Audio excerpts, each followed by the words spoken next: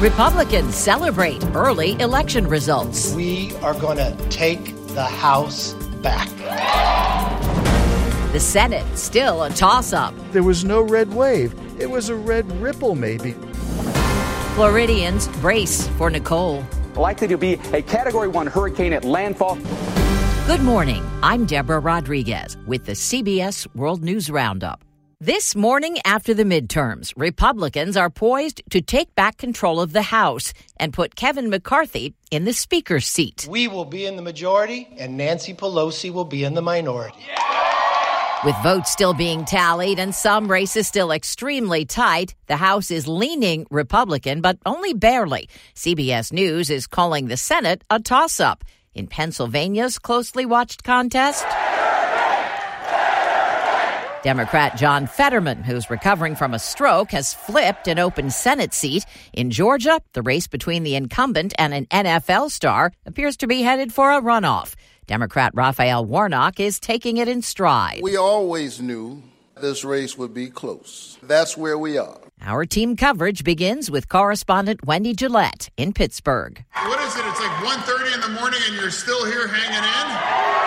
A crowd of several hundred supporters waited 5.5 hours to hear Democratic Lieutenant Governor John Fetterman's victory speech. It came hours after Republican Dr. Mehmet Oz said he still had a chance. When all the ballots are counted, we believe we will win this race. Oz chose not to speak a second time. I'm Jim Crisul in Atlanta. I'm feeling good. Under Georgia's quirky election laws, Tuesday could be just round one, and the race between incumbent Democratic U.S. Senator Raphael Warnock and Republican challenger Herschel Walker. We're in a fight, are we not? We're in a fight. Georgia requires a majority to win statewide office, and if neither candidate gets at least 50% of the vote, there will have to be a runoff election December 6th. I'm Steve Futterman in Las Vegas. We still don't know who has won the Senate race here in Nevada. The votes are still being counted. We know this will take time. Democrat Catherine Cortez Masto addressed her supporters last night. The early vote count had her in front, but now it's her GOP challenger Adam Laxalt who has the lead. We're confident that the numbers are there, and we're going to win this race. And it may take days to know the winner. Tens of thousands of mail-in ballots still need to be counted. CBS's Robert Costa looks at some other key states. Republican and Trump-backed J.D. Vance took a key open Senate seat in Ohio, triumphing over Democrat Tim Ryan. I have the privilege to concede this race because the way this country operates is that when you lose an election, you concede. In Wisconsin's Senate race, it's too close to call. Republican incumbent Ron Johnson is still battling Mandela Barnes for the win. In battleground Arizona, Democrat and former astronaut Mark Kelly is edging ahead of Republican Blake Masters.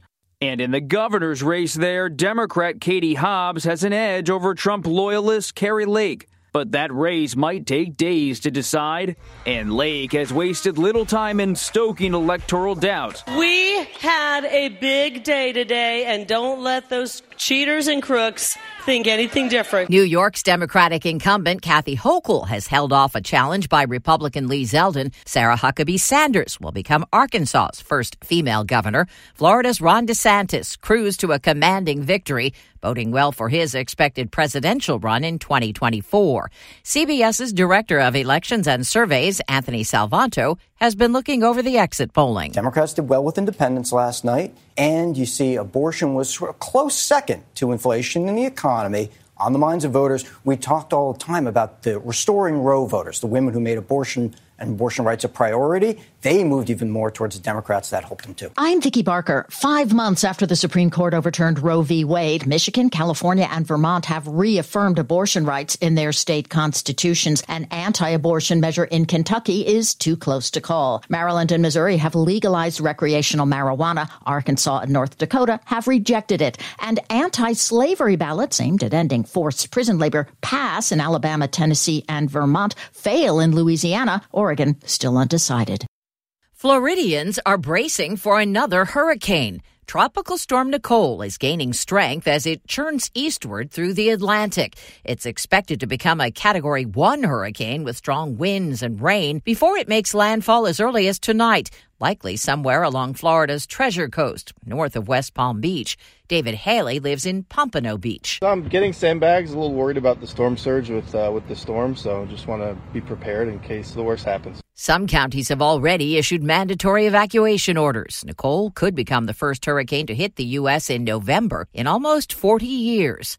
American basketball star Brittany Griner has been transferred to a penal colony in Russia to serve her 9-year sentence for drug possession. Correspondent Cammie McCormick reports. A late-night statement from the White House says every minute Griner is detained is a minute too long, and the president has directed the administration to prevail on her Russian captors to improve her treatment and the conditions she may be forced to endure in a penal colony. Griner's attorneys say she was moved November 4th, and they have no information on her whereabouts. Facebook's parent company Meta says it'll cut more than 11,000 workers. That's about 13% of its staff. CEO Mark Zuckerberg says he'll also cut discretionary spending and extend a hiring freeze through the first quarter to respond to a slumping digital ad market and falling stock prices. A country music Hall of Famer is gone.